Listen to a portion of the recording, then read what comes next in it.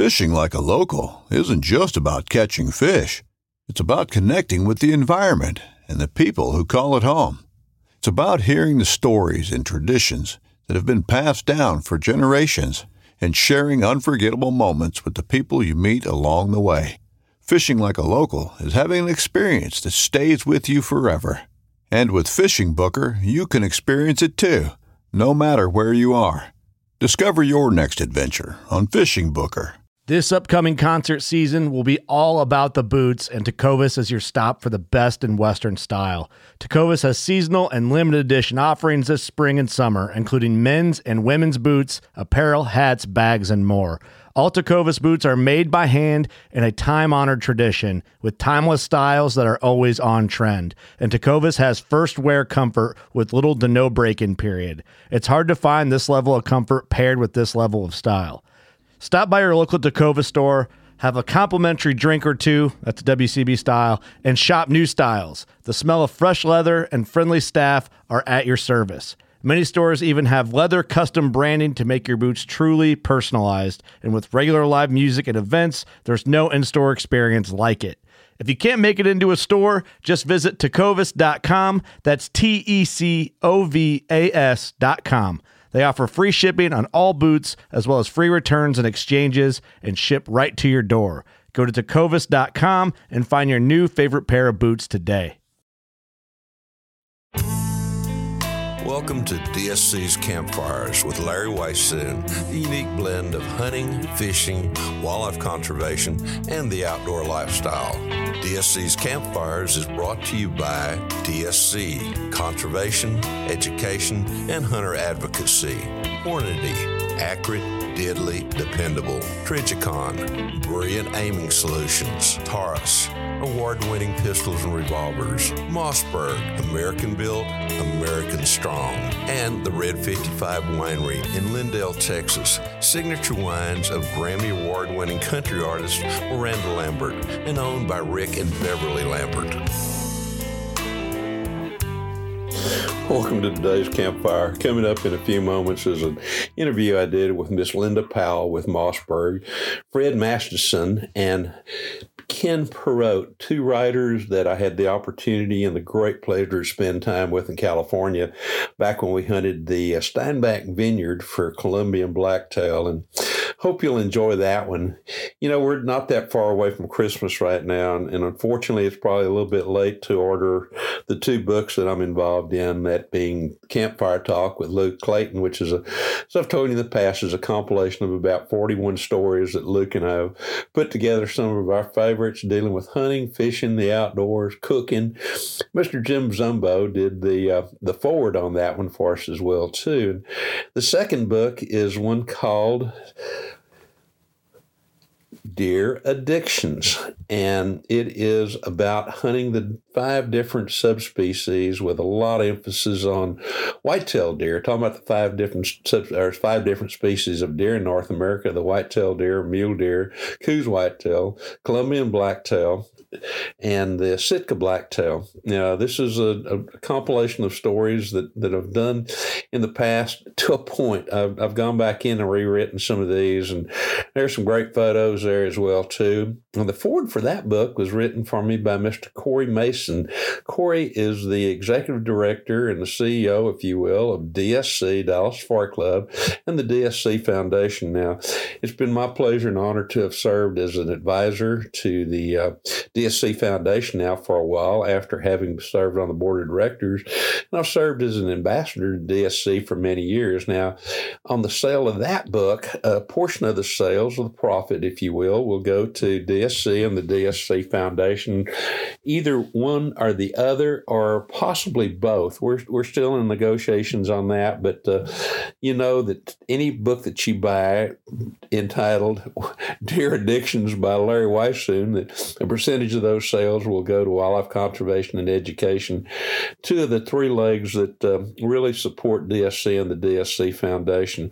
Now, those books can be ordered a lot of different places.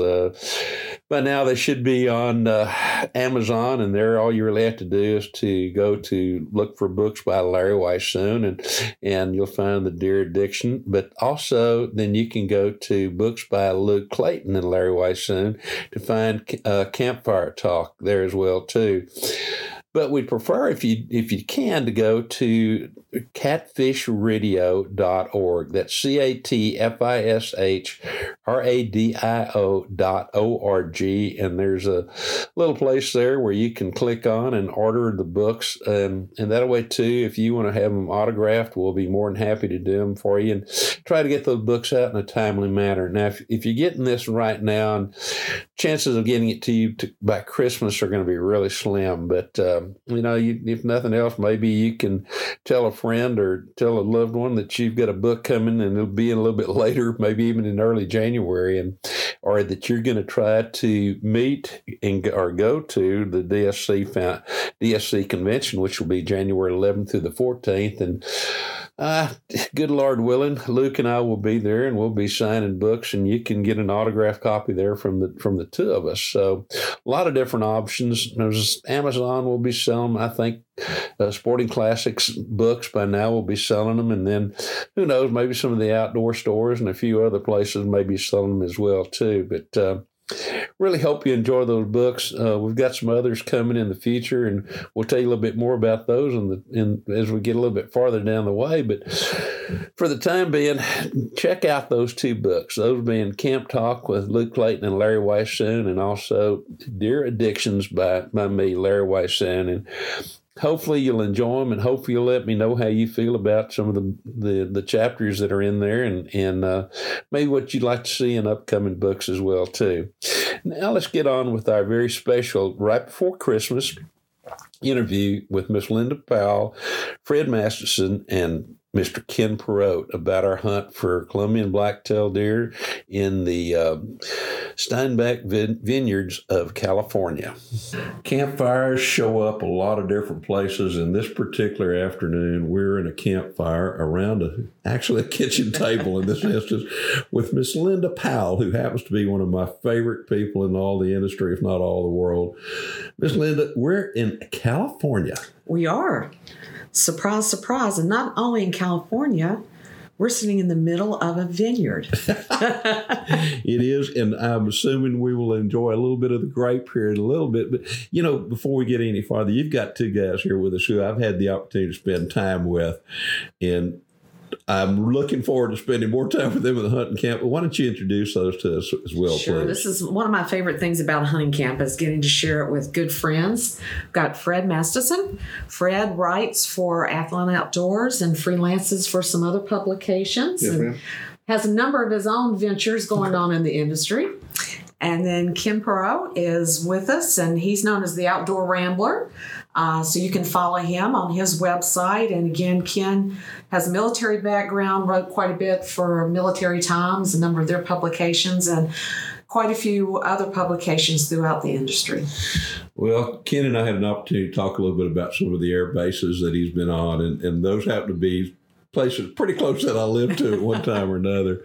Was not in California, obviously. It was in Texas, of course. So, and I will say, before we get any farther, it's been such a pleasure spending time with these two guys, you, and then we had Aram von Benedict joined us. Benedict, yes. We actually did a podcast with Aram early, a little bit, about 2-3 weeks ago, while he was here, though. Right, exactly. He had to head home, but he joined us, and Aram writes for quite a few publications throughout the industry. He's also known for being a do-it-yourself backcountry hunter. That's his passion and love, but he's working on his slam of deer this fall, and so he joined us, so hopefully he could get his blacktail and get that under his belt. Well, he did. Exactly. as we all know, right. I'm an absolute great hunt. And yes, we talked about with him a little bit about what the slam is and all those other kind of good things. Right. But we're coming up on deer hunting seasons and all kinds of hunting seasons, from waterfowl to upland game to upland birds to dangerous game, all those kind of things. But Mossberg is known for building hunting rifles. One of the things I wanted to do, we're here to hunt Colombian blacktail in a very unique situation, as you mentioned, in a vineyard. Yes.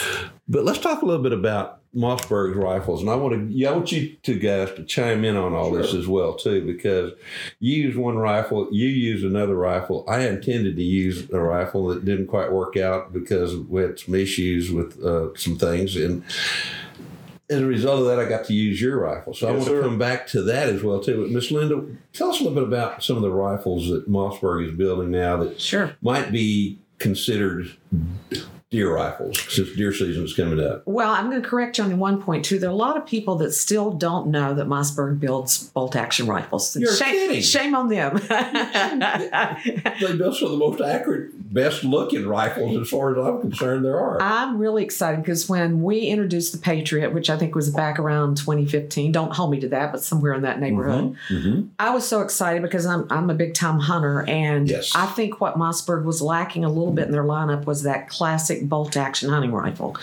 And so with the introduction of the Patriot, that's what we have.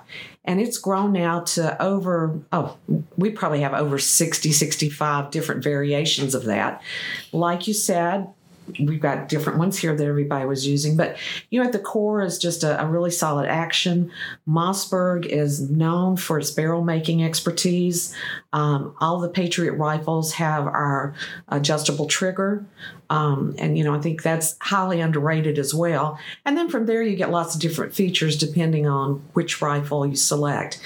But I think it'd be very difficult for anyone not to find a rifle that would suit them. We've got youth versions. If you're not sure what to purchase, you can get one of our combos that come topped with a scope. That way, grab a box of ammo and a sling and you're ready to go afield after you sight in your rifle. Right. So, walnut stock, synthetic stocks, finishes on barrels like Cerakote for more weather resistance. I'm really proud of the fact that we have like the new chassis system that takes magazines, so that gives you a little more versatility as well.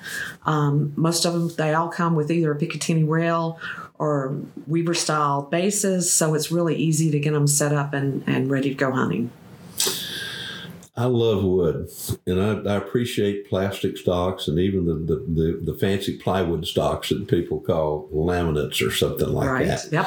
But I love the wood that you and your company put on rifles. It is very quality wood, very beautifully figured, and to me, some of the rifles, I've got two of them that have got wood that I would have probably paid quite a bit of money for it just to have on a rifle as a rifle stock. Well, and I think we've touched on this before. One of the things that I truly am proud of from a Mossberg perspective is we really do want to offer everyone a quality firearm at a very affordable price, because it's important for everybody to be able to get out in the field and have a tool that they're proud of to use. And you can definitely do that with the Patriot line. Like you, I love a nice wood stock, and those walnut stock Patriots look really nice. I'm a little rough on guns, so I tend to usually select a synthetic one. But, there's a rifle there for everyone. Absolutely. I'm going to start with Ken over here. Ken, what were you using on this hunt? I was using the Patriot Predator and the 6.5 PRC, and beautiful camo stock, fluted bolt, fluted barrel. Yes, all the barrels are fluted, right? And we have a few models that aren't. Okay. And, I was lucky. I was the first up, and I took my deer at like 85 yards, 30 minutes into the hunt, so I was kind of very lucky there. But I was really ready for anything out to 300 yards with that rifle. Right. I mean, I just loved it's lightweight. It's very comfortable to carry. Yes, yep. And the 6.5 PRC, the recoil is so manageable. Anybody can shoot that cartridge, and it's got that oomph to take down pretty much anything out there at downrange. So I couldn't have been happier with it. I'm really looking forward to using it later in the year deer hunting in Virginia, because I just know that up in a tree stand or a ladder stand somewhere looking across a bean field is going to give me the ability to really reach out and touch my target. Yeah, Ken, I was going to say that's really one of my favorite rifles, and honestly one of our top selling ones. And I think some of the things you touched on, the fact that it's kind of compact, lightweight, it's really one of our more affordable models, and they tend to be really accurate. We've got the camo stock and also a flat dark earth stock and Cerakote barrel finishes. So it's just a great durable rifle too. They really are, because to me they're one of those almost custom rifles. Mm-hmm. You pay for something far less on a custom rifle, but you're getting basically a custom rifle when you get right down to it. Because when you look at the trigger and play with the trigger, it's self-adjustable, right? I mean, not self-adjustable. Self by meaning the consumer. Yes, the user adjustable. We like to say user adjustable. Right, from 2 to 7 pounds. So it comes from the factory at around 3. Which is a real pleasant trigger. Yeah, most of the time, you don't have a need to adjust it. Right. I absolutely love the trigger on that gun. It was one of my favorite features of that rifle was the trigger, far and away. People don't realize it was sometimes how important triggers are on accuracy. I haven't been in this industry a long time, and I'm looking over friends going, I remember those rifles that were 9 and 10 pounds. With those 95-pound triggers. I remember the days. So I ran that LR Tactical, the Patriot LR Tactical, and this is kind of an interesting creature for me because I brought that rifle specifically because I do a lot of work on the tactical side. Right. I get pigeonholed there. I love to hunt. I know. I got we got to spend a lot of time talking about it. And this really brings a good point. Obviously, the rifle's a tack driver, and I dropped my deer. I mean, I dropped like a bad habit. It was gone. It is a phenomenal rifle. Running Trichon glass on it. I ran it in 6.5 Creedmoor. The gun was very easy to run, very easy to manipulate. I like the ability to adjust it.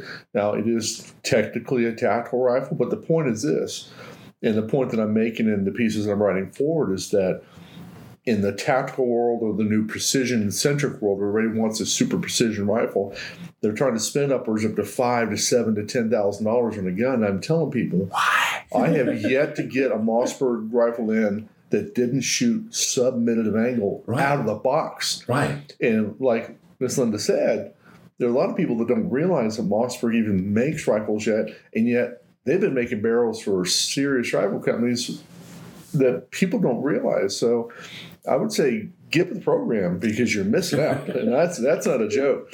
So it's an absolute pleasure to run that rifle. Well, here's the deal. If I wanted to, I could spend that $5,000 to $7,000 for a rifle, but I would rather go buy a Mossberg, take that money, buy a reputable scope, a good scope, that's something that I like, and of course I use Trichicons, but then take that extra money and go on some hunts. Absolutely right, and be successful with it too. And be successful, right? It doesn't, and I think sometimes people are taken by the price point because Mossberg does provide an affordable product, and I think sometimes people get confused. I think, well, if it's not super expensive, it's not good. That ain't the truth. It's not the truth. The Mossberg rifle is you get a lot more bang for the buck. There you go. Get the tagline in there. A lot more bang for the buck. I mean, it is a lot more gun than the money will reflect. Now, you're calling this a tactical rifle. How is that different from somebody that's doing a custom rifle with a customized stock? Well, what is there a difference? Well, here's the deal. In all honesty, I've seen a lot of cats and ladies that are serious hunters. In fact, one of our guys out here, he has a custom rifle and stuff. And in my world, I do a lot of law enforcement, marksmanship training, and things like this. It's a precision rifle. That's what it is. Mm-hmm. Now, is it meant for backcountry hunting? Sure. Got a different brake on it and stuff. But it had an adjustable cheek rise on it. It had an adjustable trigger. It had a custom stock. So in my world, that's a precision rifle. So I think sometimes the word tactical is thrown around a little bit. But just because it's a tactical rifle, particularly this particular model, it's a hunting rifle. I would hunt with this rifle all day long, primarily because I got faith in it. I have absolute faith in that rifle, put the round where I needed to put it. And as long as you can drive it, as long as you can run the gun, that rifle will perform without hesitation. And I thank you greatly for allowing me to use yours. My pleasure. I am honored. And it was topped with a Trichicon 10-point, if I recall properly, which is it's a great scope to me. I tend more toward the acupoint and the Huron and some of the others from a real hunting perspective, but it's still, that scope still made a pretty darn decent hunting. It was. Scope. I mean, it's a little more glass than we needed. Right. I mean, exactly. We could see into their ears. It was it was way powerful, but it's still it's still a great piece of glass. Now, you didn't hunt on this particular hunt, Miss Linda. I didn't this time, but I've hunted here on this property a few times before. I'm trying to be generous and share it with other people. Well, those of us who had And we love you for it. got to partake in that generosity, thank you. But this is a special place, and it's an ideal place, too, as far as I'm concerned, to try different rifles, such as what we did here. I mean, the ranges could be short or they could be long. However, for the most part, we tried to get as close as we could. Yeah, you could see deer sometimes 600 yards away. Yeah. And it's the rolling hills with the swales and just trying to figure out how to put on a stock, Seeing them is one thing, getting into a position to take a shot's another. And we found it fairly challenging. Yeah. Chasing deer all around the vineyard. We were trying to be very careful not to chase them out of the vineyard, because that way we get to maybe hunt them the next day if we messed it up. But there's an incredible amount of deer here.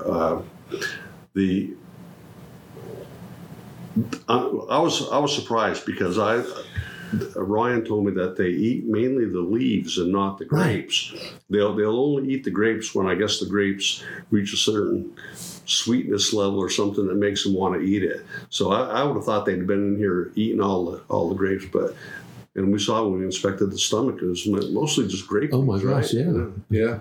Matter of fact, I think the one that you shot. Yeah, he was. The thing that said leaves in his mouth. Yeah.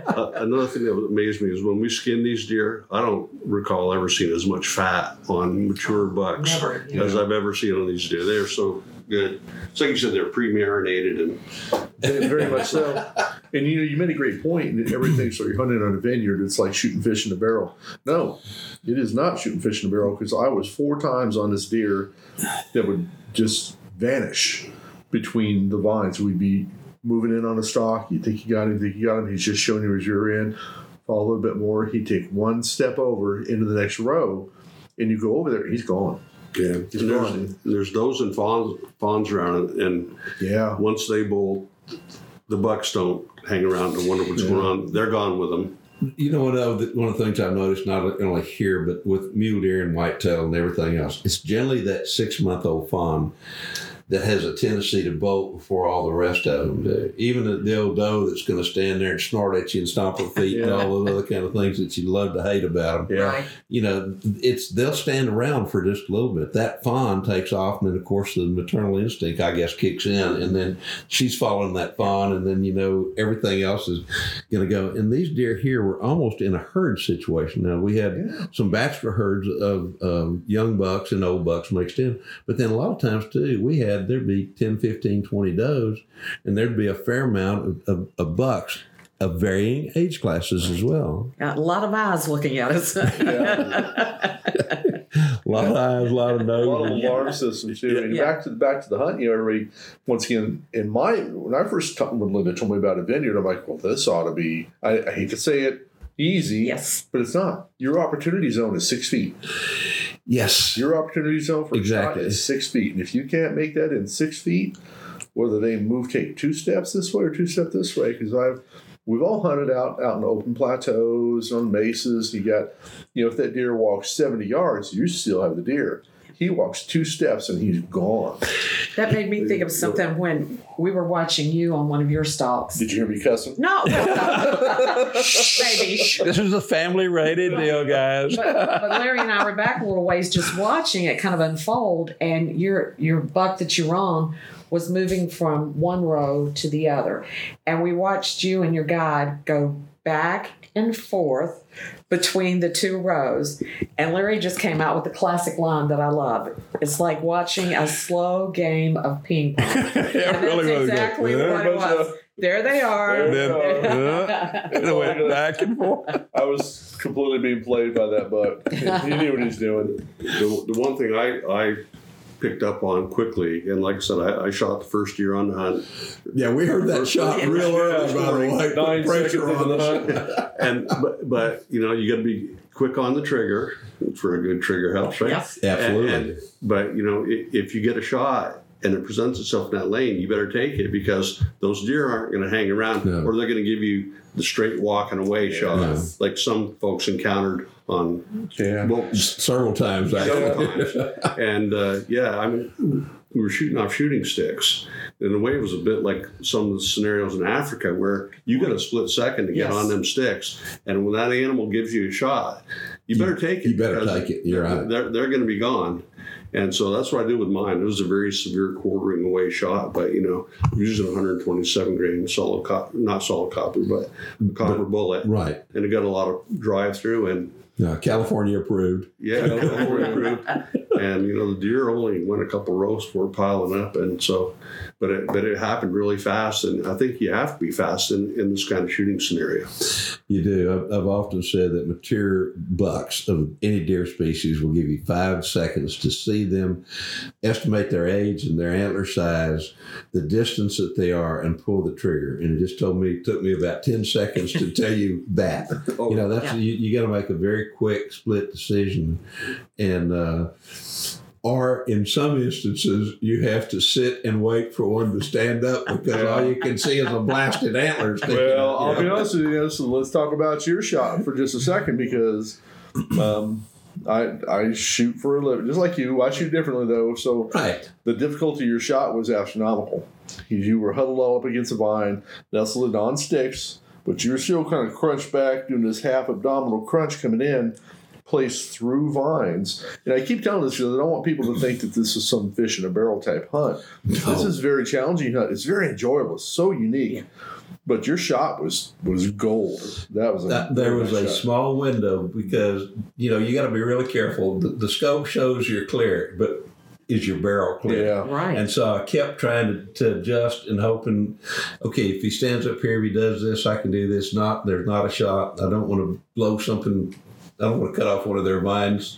Yeah. But we were very fortunate, and the deer finally stood up. And again, thank you so very much for letting me use that rifle. I've got It's my honor. I've got an article coming up in Gun Digest, or the next annual, about the Mossberg Patriot rifles, and I was looking for an opportunity to use, you know, one of the tactical type guns. Well, I thought I'd never get a tactical gun in your hands. You know, So there you normally go. all things happen for a reason, right. and I saw Linda cranking on your scope. and I appreciate it, Mike. Yeah, to me, if a tactical rifle were blued steel and wood, Yeah. Yeah, I heard you asking, could we get that in a wood stock version? And I've had the opportunity. I was with Linda up in Alberta not very long ago for a bear hunt, and I had an opportunity to use the Predator and 7mm PRC, Yeah. and I thought very seriously about bringing it. And then I thought, well, I didn't know sure what gun you're going to bring, but I kind of had an inkling it was probably going to be one of those. And then I found out that you were coming. And I thought, well, chances are he's probably going to have a tactical. So that was one of the reasons I decided to bring one of the ones with a wood stock. And unfortunately, I think the airlines did some things to my scope that yes. pretty much Without- destroyed it, because without that's question. not typical of the Trichicon scopes that I shoot. So, No, and we were using a Trichicon in the 10 Yeah. mile, you know, kind of thing. Walking away from this hunt, in terms of guns and all those kind of things, what's your? We've talked about it already, but what's your opinion? I know Ken, you're talking seriously about using that, and you were using the PRC 6.5 PRC, and you and I, as it worked out, were using the 6.5 Creedmoor. Creedmoor. Yeah, well, it's a 200 feet per second difference, right? Yeah, it's So pretty close. just a little more oomph, you know, down Yeah. range. And some of the scenarios I hunt in Virginia, you know, you're looking across 300-400 yards of bean, That's what we're- bean Oh, yeah. fields, you know, and Or so Powerline right-of-ways, or so- Senderos, or what do you want to call them over there? yeah, I mean, I think it's going to be an ideal setup, and I really look forward to giving it a try this November. Well, 200 feet matters. 200 feet. Yeah. 200 feet faster is It matters. Much flatter shooting around. The 6.5 is a flat shooting gun, no doubt about it. You know, I joke about my antiquated 308. God's caliber, by the way. What are you smiling around over here, Linda? You know, I love the 308. But at the same time, too, I do recognize the fact that a 6.5 is a very flat shooting gun. I agree. I mentioned that deer I shot was a severe quartering away shot. It was kind of like where you had a window about that big to really tuck it in. Right. Fortunately, I clipped a little bit of the hind quarter, but it still drove through the ribs, and it went about 3 feet into that deer before the bullet lodged against the right shoulder. Now, you were able to recover a bullet, weren't you? We recovered the bullet. Yeah. And I think we recovered maybe a pedal off. Pedal out of here. So mine was a through. Mine was a through and through. Yeah. Too long shot, and it popped right through. It had quite a bit of velocity on it. When it hit that deer at 85 yards, it was flying. You know, so it was. But that helped get it all the way through. Oh, absolutely, the lungs. The reason why that deer only went, 20 yards. Yeah. Well, to me, with my deer, there were 2 other bucks really close to this deer. There. Yes. And so my thoughts were, and he thankfully was kind of facing me in a roundabout way, and finally turned his neck to the side and provided, some access to his shoulder. But my thoughts were, if I'm going to shoot this deer in this circumstance or under these circumstances with these other deer around, I've got to try to keep that bullet inside the body. So I was hoping the length of that body would be sufficient enough to retain that bullet, because also with these vines, you don't know for sure what's that much farther beyond as well too. In some instances, they're standing out in where you can see, and there's nothing behind them.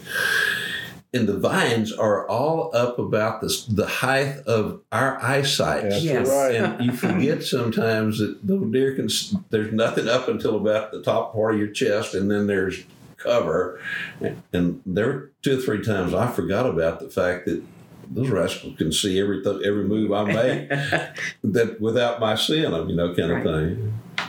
Advantage to the deer. Advantage to the deer. In the podcast I did with Aram, or I call him every other thing out there kind of thing. I invited him to call me the same kind of thing as a result of that. But I mean, like with him, it was like you mentioned he is a backcountry hunter. He's a do-it-yourself hunter. He loves to get out and walk and to stalk and all these other kind of things. And I asked him, I said, what was your thoughts coming here? And he goes, well, I thought it's probably going to be one of those situations where we're driving down the road. Okay, get out and shoot that one right there, kind of thing. And once he got here and saw the number of deer and the challenges involved and the challenges of hunting those rows, I think it made quite an impression on him. He told me the same thing. It was like, oh my gosh, this is so much more enjoyable, so much tougher hunt, meaning in him and enjoyable hunting the way we did. Right. We got to go totally tactical on that deer he shot. I was with him. Right, you were. And we were trying to do a setup. It was getting close to dusk, and it was a nice buck, but we just couldn't get on him so we ended up actually going back further. Instead of, the aim off and trying to close the distance, we had to move like 80 yards further away to get up on one of the hills where we could see across the swale and down to get a clean shot at that deer. Because we saw him moving right to left through the vines, and you had to hustle to get set up and time it perfectly so that you can get a shot in that window. Oh, yes, sir. And he did. He made a great shot on it. But it was almost getting dark. Yes, it was. It was darker than inside of a cow by the time we did it. He's like, he's over here somewhere. Hit lamps are on. What was so cool about that, though, because he hit the deer hard and it moved to where y'all thought it'd be best to wait just a little bit, so you walked out and then we showed up. Yeah. We being Lucas and Fred and Miss Linda and I, and then we decided to walk the rows, or the aisles, whatever you want to call them. And it just so happened that the one that he was walking is one where he found the deer, which could not have been better as far as I'm concerned. He went straight downhill. He went straight downhill. And when we were watching it after the shot, we thought he was following the other deer that ran off and cut to the left. So when we went to look for him, we went to the crest of the hill and then started going left. Right. And the deer was 70 to 100 yards straight down from us if we just kept walking straight. Exactly. Yeah. But still, to me, it was so interesting that he should be the one to find it rather than one of the residents. I heard him whistling and moving. That was a great sound too. That was a great sound. A happy hunter. That's right. So, Oh my goodness. Moving forward, Linda, and I know that y'all are producing some absolutely fantastic rifles right now. To me, the big thing is just to make people aware of how accurate they are, how good looking they are, how great the triggers are, how great the barrels are. And where are these guns put together? Eagle Pass, Texas. I know it. I love it. American made. American made. I'm so very proud of that, and so very proud of the fact that they're made in Eagle Pass, Texas. I've spent a lot of time in that country years ago as a wildlifeologist and a few other things, and what a great area. But what a fabulous thing for those guns to be done in Texas. And I know all the rest of the people who hunt Texas and love Texas kind of feel like I do. That makes it extra, a little bit of pride there kind of thing. It's great pride for us, too. Yeah. Well, we appreciate Mossberg being there, I want to tell you. Anything you guys want to add? I mean, all of you guys, you two particularly, Ken, you and Fred, do so many other things. And tell us a little bit about that. And then I want to end it up about what we did here just a few moments ago before we came in. So, personal stuff? Ken, personal things or projects you're involved in or websites or I'm a military veteran. I did retire from the Army as a civilian. Yes, sir. After 34 years of service, and thank you. I've written for a lot of folks, been involved with a lot of outdoor writers associations, Great Lakes Outdoor Writers, Southeastern Outdoor Press, POMA, folks like that. I'm the conservation editor for the National Wild Turkey Federation, which is a job cool. I love. Pretty cool. Conservation's always been near and dear to me. So. Yes, sir. And I do stuff for Ducks Unlimited with migration alerts. I've written for the Military Times Media. I was their outdoor writer for like 19 years. And fantastic. A lot of stuff, and plus my own website, www.outdoorswithanSrambler.com. Check it out. Hope you like it. Outdoorsrambler.com. Okay. But the thing that projects I'm working on, I mean, nothing significant. I mean, doing stuff like this. It's pretty significant. That's pretty significant, yeah. And that's what I was going to say is people talk about hunts of a lifetime, right? And that is such a nebulous concept, people, because almost every hunt you go on, when you look at it, I say, wow, this is my hunt of a lifetime. Right. And something like this is so unique. It is really a hunt of a lifetime. I just really appreciate the opportunity to get out here with you guys and experience it. It's been wonderful. It's just a magnificent experience. I totally agree. It's just a very special place in so many different ways. Yeah. I mean, the food, the wine.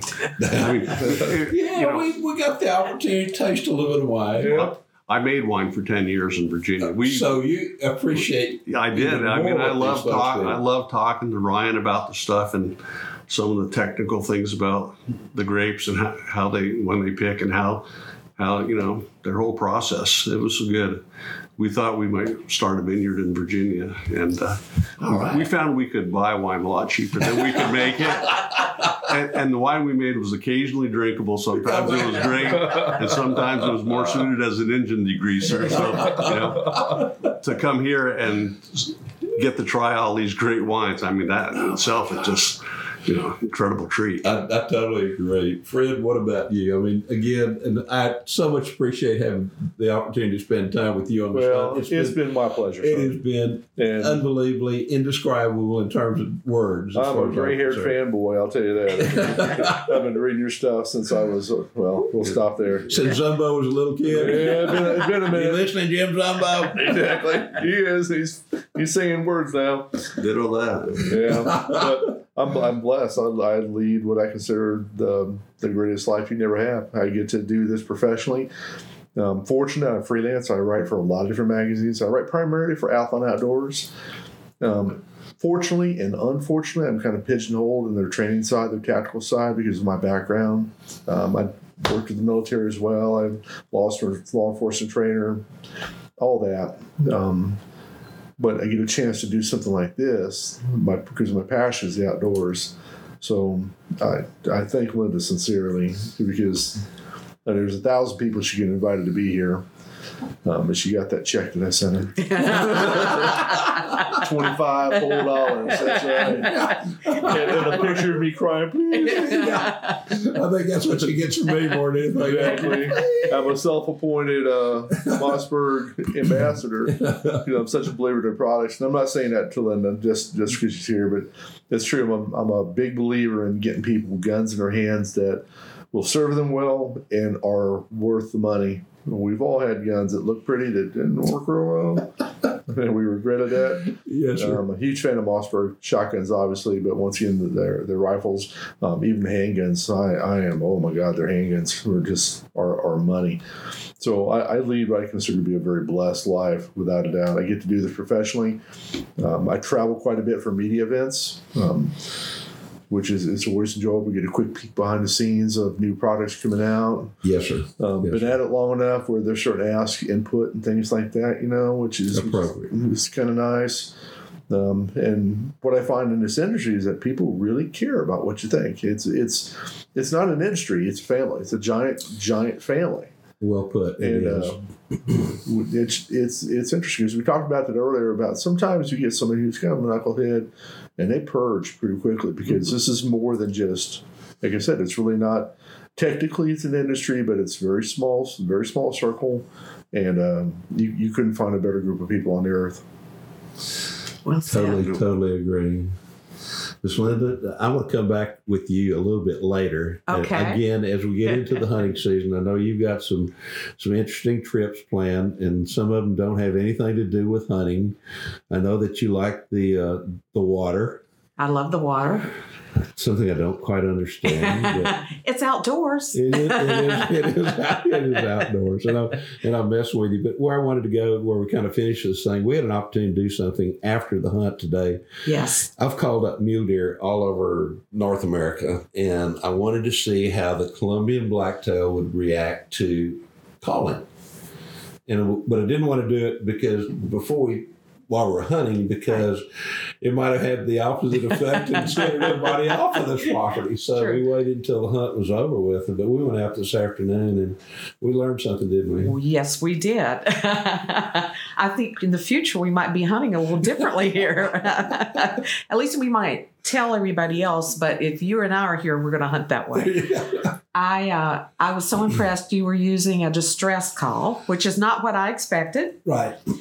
And I am blown away by what we witnessed this afternoon. Well, actually, it's a little Burnham Brothers close range. It uses the rubber band between two pieces of plastic, excuse me, that you stretch, and it's come stretched, and then you just got to bite on it to determine the pitch. And I know, and you and mule deer, it worked like an absolute charm. I called a little bit on Sitka blacktail when we were up there, but we still had a lot of bear out at the time, and I didn't want to sound like a distress call. There was bear, and I didn't have a tag for it. But it was a lot of fun. Yeah, I'm so impressed. I mean, we had bucks. We saw a lot of bucks we didn't even see while we were out hunting. Does, fawn. I mean, it was just really impressive. They wanted to come. Oh, yeah. And the only reason I think they stopped was we weren't really trying to camouflage or hide ourselves. No. We were just having fun. We're having fun. The truck's there, and we're kind of standing up there. But just goes to show, I think it will work without any question. Both of you guys are shaking your heads, yes. It was amazing. You started making the call, and I thought I saw some movement. And the next thing I saw, 5 does just blowing by. They weren't just curious; they were running to it. It was amazing. In that last session, there had to be 20 deer that were all in mass walking up. It was incredible. I just couldn't believe it. They were coming in, and Ken and I walked out on that one spot, and I sat down on this concrete. Wide open, both you and I. Deer looking right at us when they're coming in. And they were coming in like, oh my gosh, like he had them on a string. It was so much fun. I thought you could only call coyotes. Doing what you were doing. I'm expecting to be overrun by coyotes in a second. So don't share this. Well, years ago, I've loved to call and mess with critters, and particularly in terms of vocalization. populations, trying all kinds of things with whitetail deer and mule deer. And I was out in a West Texas country and always carried predator call because I'll call coyotes and nothing else. And I started calling coyotes, but I just was going whack, whack, just real slow. And I just got covered up with mule deer. And since that time, I've tried it again and again. And I used to use the Gary Robertson's Burnham Brothers game call, the C3 long range predator call. And then we started playing around with that little higher pitch that you get with the close range. And it's just been absolutely amazing. Over the last 3 years in Texas alone, I probably called up 300-400 mule deer. I can believe it. Based on what I saw today. We probably we've probably called up a grand total of 50 to 60 deer. Oh, easily. This afternoon. Easily, yes. It looked like the deer were going to hang up maybe because they saw us. Right. But then if you did a little more urgency with the call, it didn't matter. No. They kept coming. No. It was remarkable. They couldn't help themselves. It was like that instinct. It was like, well, again, it's been such an absolute pleasure and honor to spend time with everybody in this camp, particularly you, Ken, and Fred, and always Miss Linda. I can't wait till the next opportunity. And we've got an opportunity coming up in January. And I know, Miss Linda, you can't be there because you're going to be off in Sonora hunting Coues deer, and during the same time when the DSC convention is going on, which is January 11th through 14th. I hate I'm going to miss the convention, but how can I turn down you have an excused absence as far as I'm concerned. Thank you. But hopefully, Ken, we can get you there sometime. Fred, you there as well, too. And look forward to being at the KW Hustings Center there in Dallas again, January 11th through the 14th. And if you want to learn more about the convention or DSC, you can go to bigame.org and find out all about DSC and our chapters that are popping up all over the nation now and a few other places. And again, Miss Linda, Ken, Fred, thank you so very much for being with us around the campfire today, and I can't wait to share it with y'all again next time. Ladies and gentlemen, join us right back here next week, and there's no telling who we'll have as a guest. Thank you very much for joining us. DSC's Campfires has also been brought to you by the Crown Bar in LaGrange, Texas. Habit, our gear, your adventure.